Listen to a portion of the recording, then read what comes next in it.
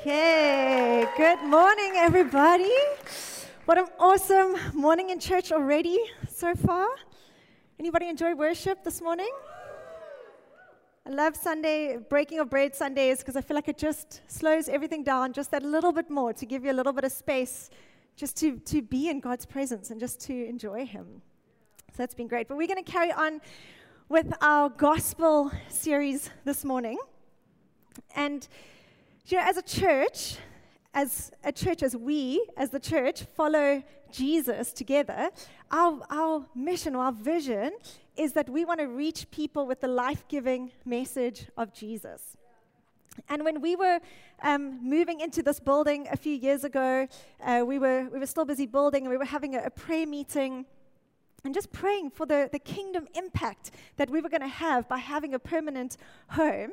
And as we were praying, I saw this picture of a lighthouse. And you know, Mill Park, the flats part, is super tall.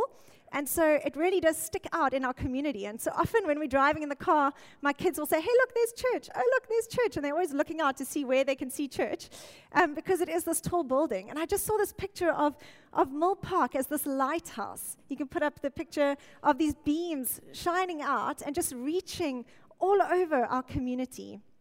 And then last week as a staff, we actually went up to Signal Hill just to pray. We had a week of prayer and fasting. We were just praying for our city, for our communities, for you, for the church, for God's kingdom to advance. And as I was looking over our city, I felt quite overwhelmed. And I just looked down and I saw so many cars on the roads, and so many buildings, and so many homes, and so many people represented. And I asked God, God, how? How are we going to do this? How do we reach the city with the life-giving message of Jesus? And you could actually see Mill Park from up top there. You could see the tall building. And I was reminded of this picture of the lighthouse. And I thought, yes, we're the lighthouse. But I felt like God gave me a slightly different picture, and it was more like this one. You could put the next one up.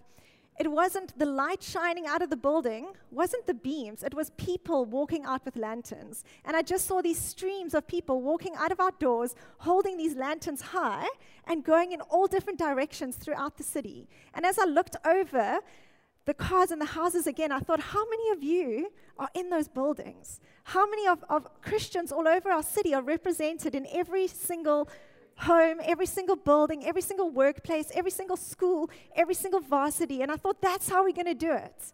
That's how we reach our city with the life-giving message of Jesus, is when each of us take our lanterns, we hold it high, we don't hide it, and we walk out of this building into our worlds. Amen. So Matthew 5:14-16 says, "You are the light of the world." And you know that this is Jesus. It's part of the Sermon on the Mount. He's not talking to religious leaders. He's talking to the crowd, the followers, those that were following Jesus. And he's saying, you are the light of the world. A town built on a city, or a town built on a hill cannot be hidden. Neither do people light a lamp and put it under a bowl. Instead, they put it on a stand, and it gives light to everyone in the house. In the same way, let your light shine before others, that they may see your good deeds and glorify your Father in heaven. And so I want to echo Jesus' words to us this morning and say, you are the light of the world. You are the light of the world. Let your light shine. And if we're wanting to see a kingdom impact, we're wanting to see our church, us, View Church Milton, reaching our city and our community with the life-giving message of Jesus, then each of us needs to take that light and walk out into our world. See, we gather on a Sunday, and this is important.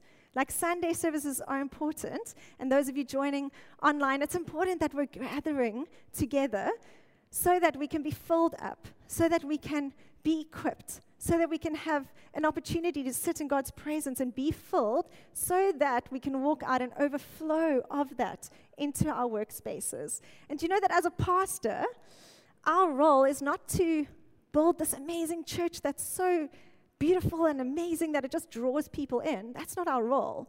Our role as a pastor is to equip you so that you can go out and do the work of the ministry, so that you can go out and reach people with the life-giving message of Jesus. So what does this look like in our world? Okay, some of you might be having a little bit of heart palpitations right now, feeling a little sweaty, because you've got a history of evangelism from when you were younger. Okay, I have some very awkward stories of evangelism when I was younger. Do you know that in Sunday school, we used to sometimes go out as kids, we'd go out I grew up in a small town, so we wouldn't do that here, but we would go into our community and just knock on doors as children and say, "Hi, I'm just here to tell you that Jesus loves you." Okay, and run away. And it was so awkward. And I don't remember it ever actually bringing anyone into church.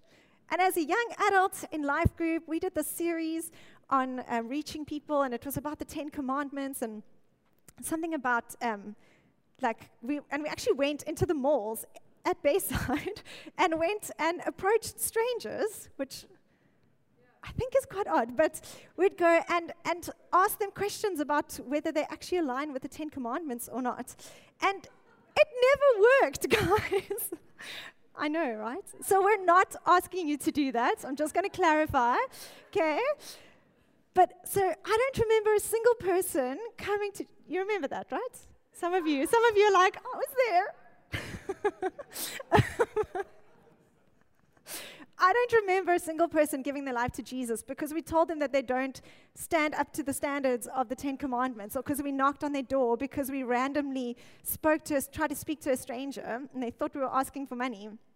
But I do know of a lot of people that have a life-giving relationship with Jesus because of a relationship that I invested in with them, because I connected with them, because we built into a friendship or into a relationship, and we had conversations, and we had meals together, and we bonded, and we connected, and it developed into a relationship with Jesus. And so what if the gospel, or sharing the gospel, could look more like having a colleague over for a meal, or inviting a neighbor over for a braai? What if sharing the gospel could look like having a walk on the beach with a friend? What if sharing the gospel could look like leaving work 5 minutes earlier to get to pick up your kids at school just that little bit earlier, so that you're intentional about connecting with a parent that day? What if sharing the gospel could look a lot less like a sales pitch and more like love? What if it could look like the stories of Jesus in the Bible? And so today I've entitled my message, Loving People into the Kingdom, One Meal at a Time. We're talking about hospitality. And in the biblical sense, hospitality means the love of strangers. So it's kind of the opposite of what we know as xenophobia, which is the fear or the hate of strangers. Hospitality is simply the love of strangers. And this is how the gospel spread in the early days. It spread home to home and table to table. And I want to look at a passage in Luke 19 today of how Jesus did this. He shared the love of God with somebody over a meal. And this person turned their life towards Jesus. And so it's Luke 19, verse 1 to 10. And it says, he, talking about Jesus, entered Jericho and was passing through. And behold, there was a man named Zacchaeus. He was a chief tax collector and was rich. And he was seeking to see who Jesus was. But on account of the crowd, he could not, because he was small in stature. So he ran on ahead and climbed up a sycamore tree to see him, for he was about to pass that way. And I know everybody that grew up in kids' church is now singing that song in their head, right? And a wee little man was he. I see you. And when they saw it, and when Jesus came to that place, he looked up and said to him, Zacchaeus, hurry and come down, for I must stay at your house today. So he hurried and came down and received him joyfully. And when they saw it, the crowd and the religious leaders saw it, they all grumbled. He has gone to be the guest of a man who is a sinner. And Zacchaeus stood and said to the Lord, Behold, Lord, the half of my goods I give to the poor. And if I have defrauded anyone of anything, I will restore it fourfold. And Jesus told him, Today salvation has come to this house, since he also is a son of Abraham. For the Son of Man came to seek and to save the lost. See, Jesus came to seek and to save the lost. This was his mission, This is what he came to do. And how he did that, the way that he did it, was with food. Okay, it was through meal times. The Bible actually says the Son of Man came eating and drinking. You see, when Jesus ministered to people that were already in the family of faith, so they already knew something of the scriptures, or they'd grown up in a Jewish home, so kind of like us sitting here, he would stand up and he would preach to them, and he would share from the scriptures. But when Jesus encountered somebody that was not in the family of faith, that was excluded, or maybe was disillusioned with faith, or was excluded from the community of faith, he would invite them over for a meal. Or he technically invited himself over to their house, but things were different in those days. I wouldn't suggest doing that today. But he would connect with them over a meal, because meals bring people together, because it facilitates conversation.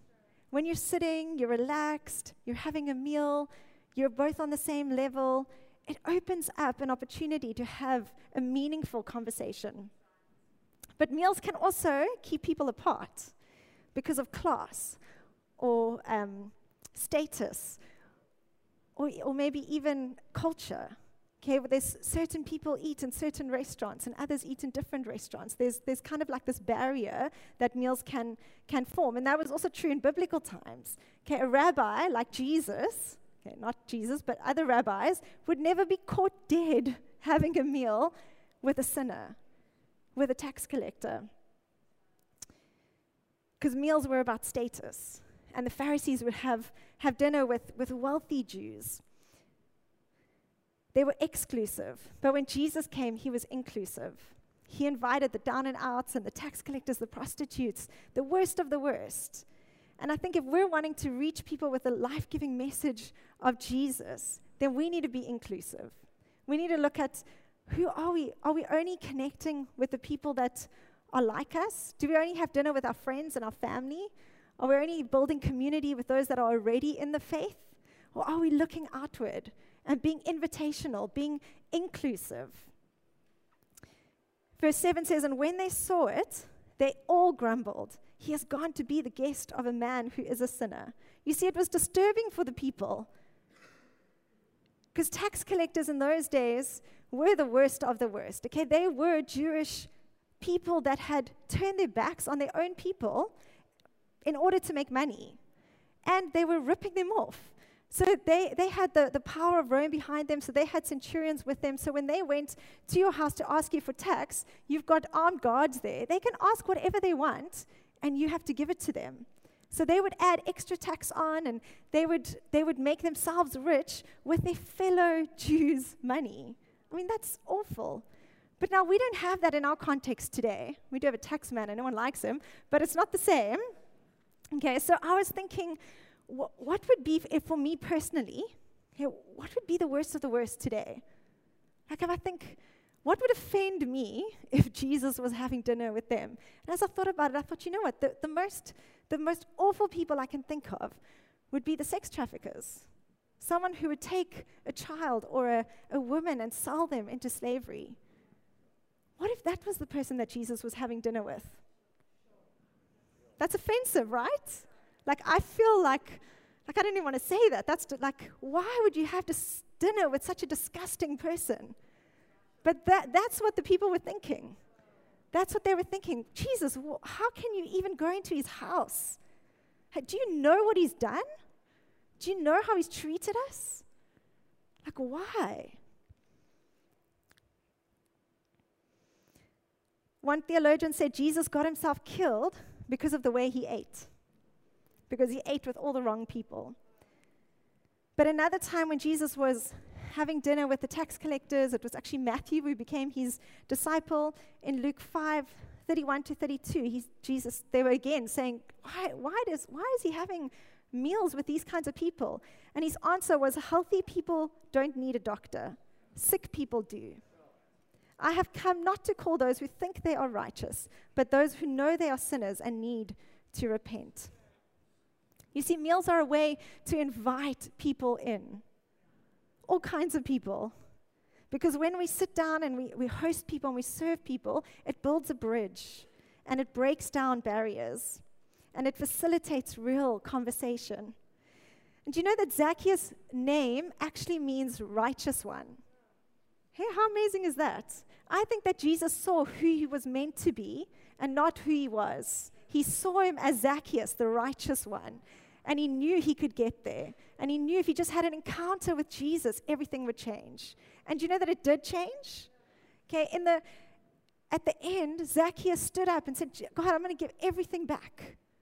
Like, I'm going to give 4 times back what I took. And in the Jewish law, there is something there's a law that talks about a thief and what he must give back. But you know that Zacchaeus promised to give back double what the law actually insisted him on giving. So you can see it's a real heart change. He's not saying, okay, the law says this, let me fix it. No, he's saying, I'm going to give back everything. I'm going to give back half of what it took.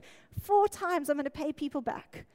Because he had a heart change. And I think sometimes maybe we just need to look around in our office spaces, in our schools, in our workplaces, and actually see people with a different eyes. See what God sees and not what's there right now.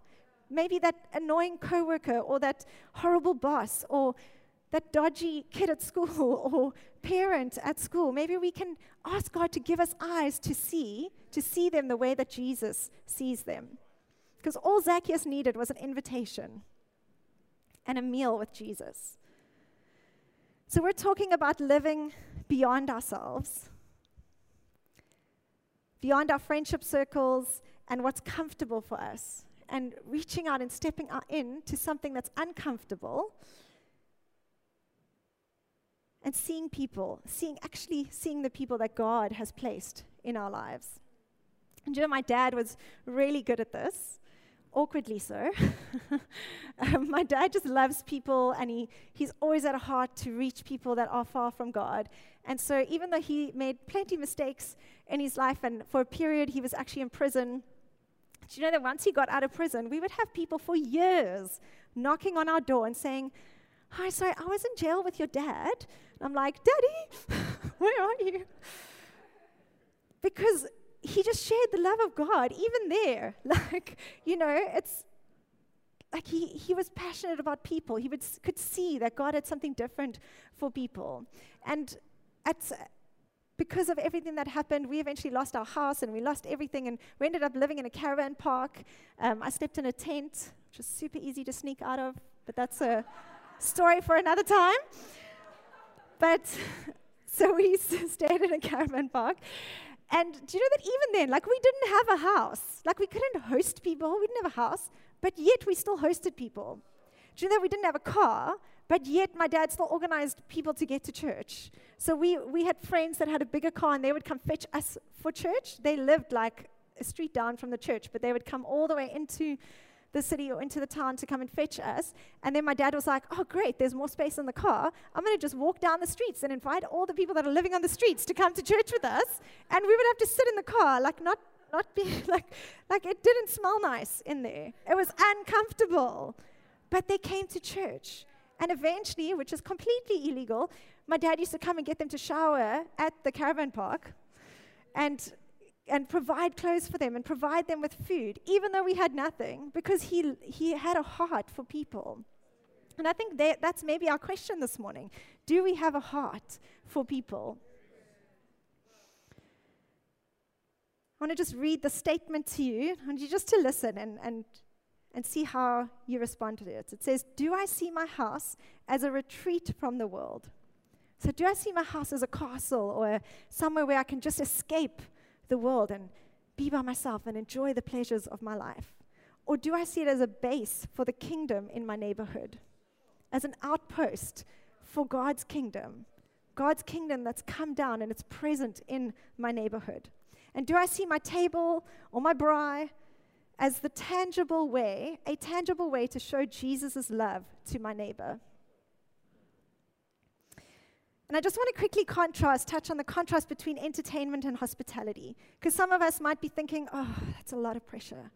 Especially if you're one on the Enneagram. You're like, whoo, got to have my house clean, got to have everything perfect, have it all sorted. I see you, Sharice, where's she? But there's a difference between entertainment and hospitality. Okay, and I don't know if you've got it up there, Ryan. I've copied and pasted this exactly as I found it because it was just so good. Okay, entertainment, I'll go through the list. Entertainment is exclusive. Okay, you're inviting the in crowd, you're inviting those that are going to make you look good. Hospitality is inclusion. It's an open table where all are welcome. Entertainment is performance-based. Okay, we're showing off our home and our culinary skills. But hospitality is service. It's inviting people in to serve them. Entertainment there's a clear line between the host and the guest, but hospitality is wherever Jesus went, he was both the host and the guest. He always came to both give and to receive. So hospitality is not just in your home. You can host people at the Life Saving Club while you're doing nippers. That was for my life group, in case you're watching. Okay? You can host people in other people's homes. So Jesus went over to Zacchaeus' home, and yet he hosted him. He served him. He hosted the conversation. Entertainment is sporadic. It's like an event on a calendar. So you say, on this day we can have somebody over. But hospitality is a regular, it's a rhythmic way of life. Hospitality is living with an open home and saying, my home is open. On a Sunday, we're going to have people over. We'll just invite whoever we see. Come on, my home is open. It's a way of life, hosting people. Entertainment says, I have you over, now it's your turn to have me over. Hospitality is generosity. You give and expect nothing in return. Entertainment helps you move up the social ladder, one dinner party at a time. But hospitality is reaching beyond our social, our economic status, our culture, and our race, and inviting those that are far from God, connecting with them, being intentional about looking out for people that aren't a part of our clique. Are there any Joburgers that have moved down? Do you find it easy to connect in Cape Town? Okay, no Joburgers here. I came from Mossel Bay. There we go. But you're part of our life group, so we made it easy. That's fine. That's why. Do you know, Cape Town is super cliquey. Okay, if you're a Cape Townian, you don't realize. But for those of us that came from the outside, it's super cliquey. We don't socialize beyond the people that are in our little group. But that's not a kingdom culture. That's a Cape Town culture. Okay, we need to change that. We need to live with a kingdom culture of hospitality, of open doors, open circles, open friendship groups. And I know that COVID has limited this so much. Okay, for the last, 2 years, we haven't been able to bring people into our home. But I do want to encourage you that no matter where you are, like if you're somebody who's fully vaccinated, or you're feeling like, okay, you're ready to get out there and connect with people, have people over, or whether you've got comorbidities and you're not feeling quite like, I don't really want to connect with people, there is still a way to be hospitable. Okay, it doesn't have to look like having a group of people in your home. You can go for a masked walk along the beach with somebody. Okay, there is a way. We cannot allow Satan to keep taking this away. Okay, he's having a field day with the gospel being shared, with the church of Christ advancing, with kingdom impact. We need to find a way that's going to be where we feel comfortable with to actually get out there and reach people with the life-giving message of Jesus. Okay, you don't even have to have a home. Some of you might think, my house is so tiny. We have beautiful parks, beautiful beaches. We live in Cape Town. Come on. If the wind is blowing, you go to around the mountain. There's beaches there. There's parks there where it's not blowing. It's amazing. Okay, there's always something that we can do to reach people, to connect with people.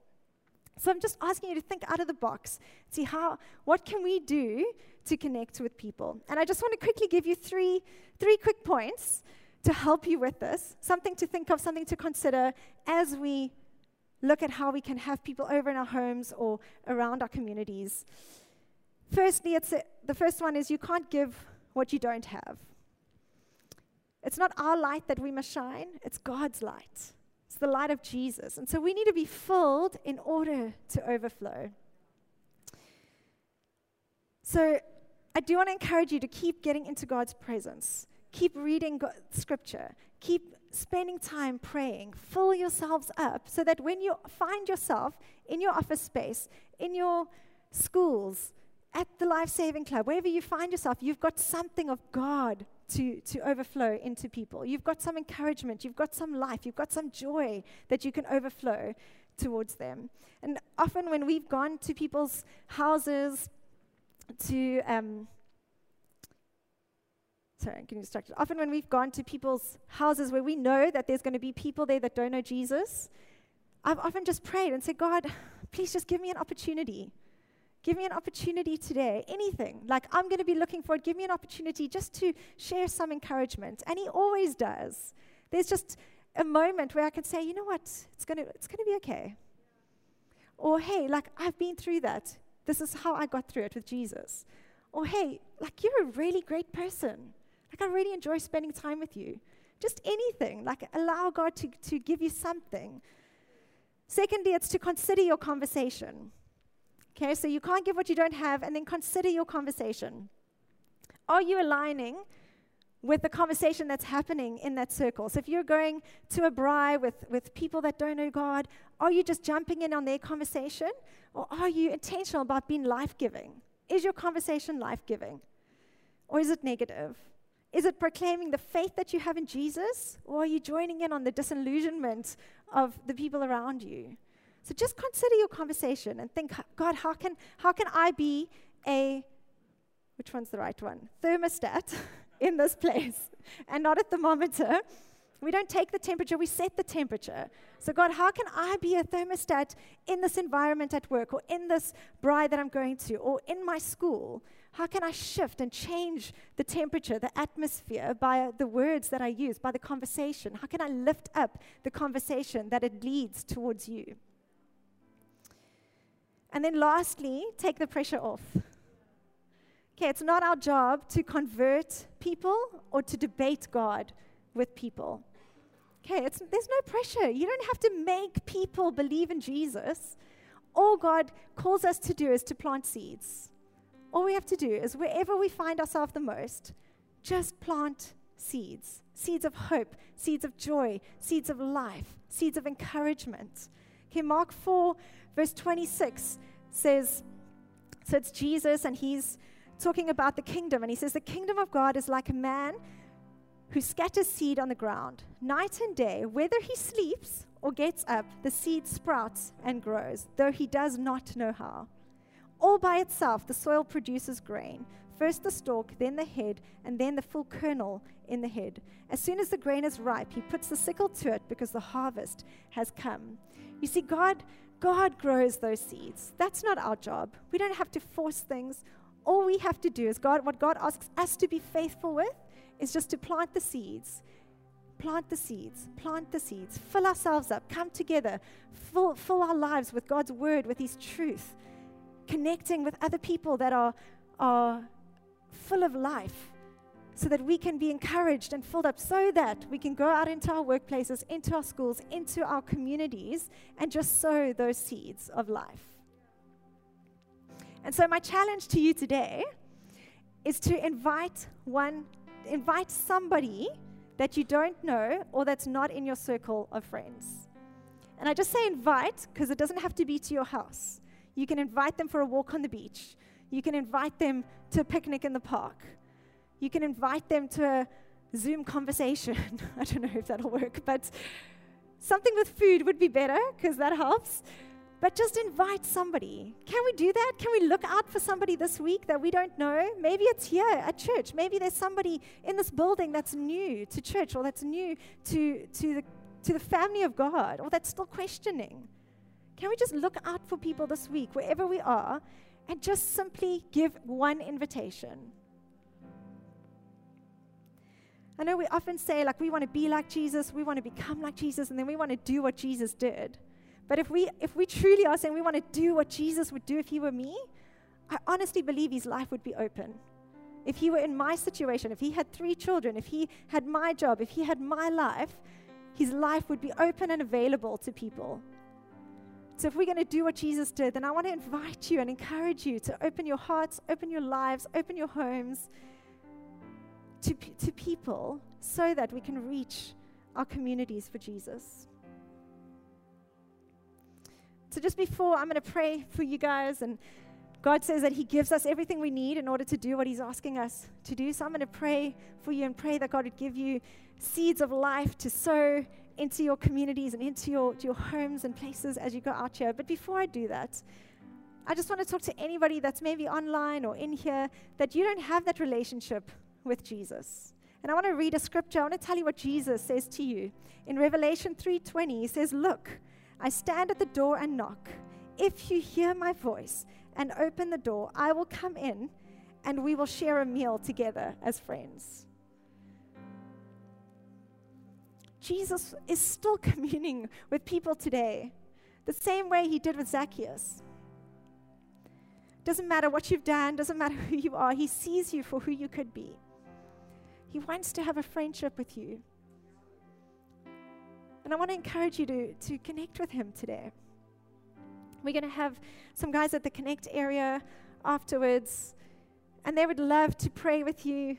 They would love to put a Bible in your hand. If you're wanting to know anything more about following Jesus, of who this Jesus is, He says, if you hear my voice and open the door, I will come in. All you have to do is open that door. So as I pray, I'm going to pray for you first if you're in this building, and then I'm going to pray for all of us for this week. You can close your eyes. God, I firstly want to lift up anyone that's here today or watching online that doesn't have this kind of relationship with you, that doesn't know you as a father, as a friend, as a savior. God, won't you just knock on their door right now? Lord, whisper in their ear. Show them that you are seeking them. Zacchaeus thought that he was running ahead and seeking you, but actually you were seeking him. And God, there's people here today where you have been seeking them. Lord, help them to give their lives to you. We just commit them to you, Father. Thank you that you love them more than they would ever know. Thank you, God, that you have a plan and a purpose for their lives. You have good things in store for them. We commit them to you. And God, I commit everybody else that's here today to you. Help us to be faithful with our lights, God. Help us to shine our lights into our workplaces and into the places where we find ourselves the most. God, help us to plant seeds of life. Won't you keep filling us every time we spend time in your word, every time we spend time in your presence, God, implant something in us. Fill us so that we can go and overflow. And God, right now, I ask that you lay a name or a face on somebody's heart, God, on all of our hearts, Lord. Show us who we can connect with. Give us the boldness and the courage to do that. God, show us how we can do that safely in our environments. But Lord, help us not to hide our light. Help us to shine it, God, so that you can be glorified, so that your kingdom can grow, so that people can come into a life-giving relationship with you. In Jesus' name, amen.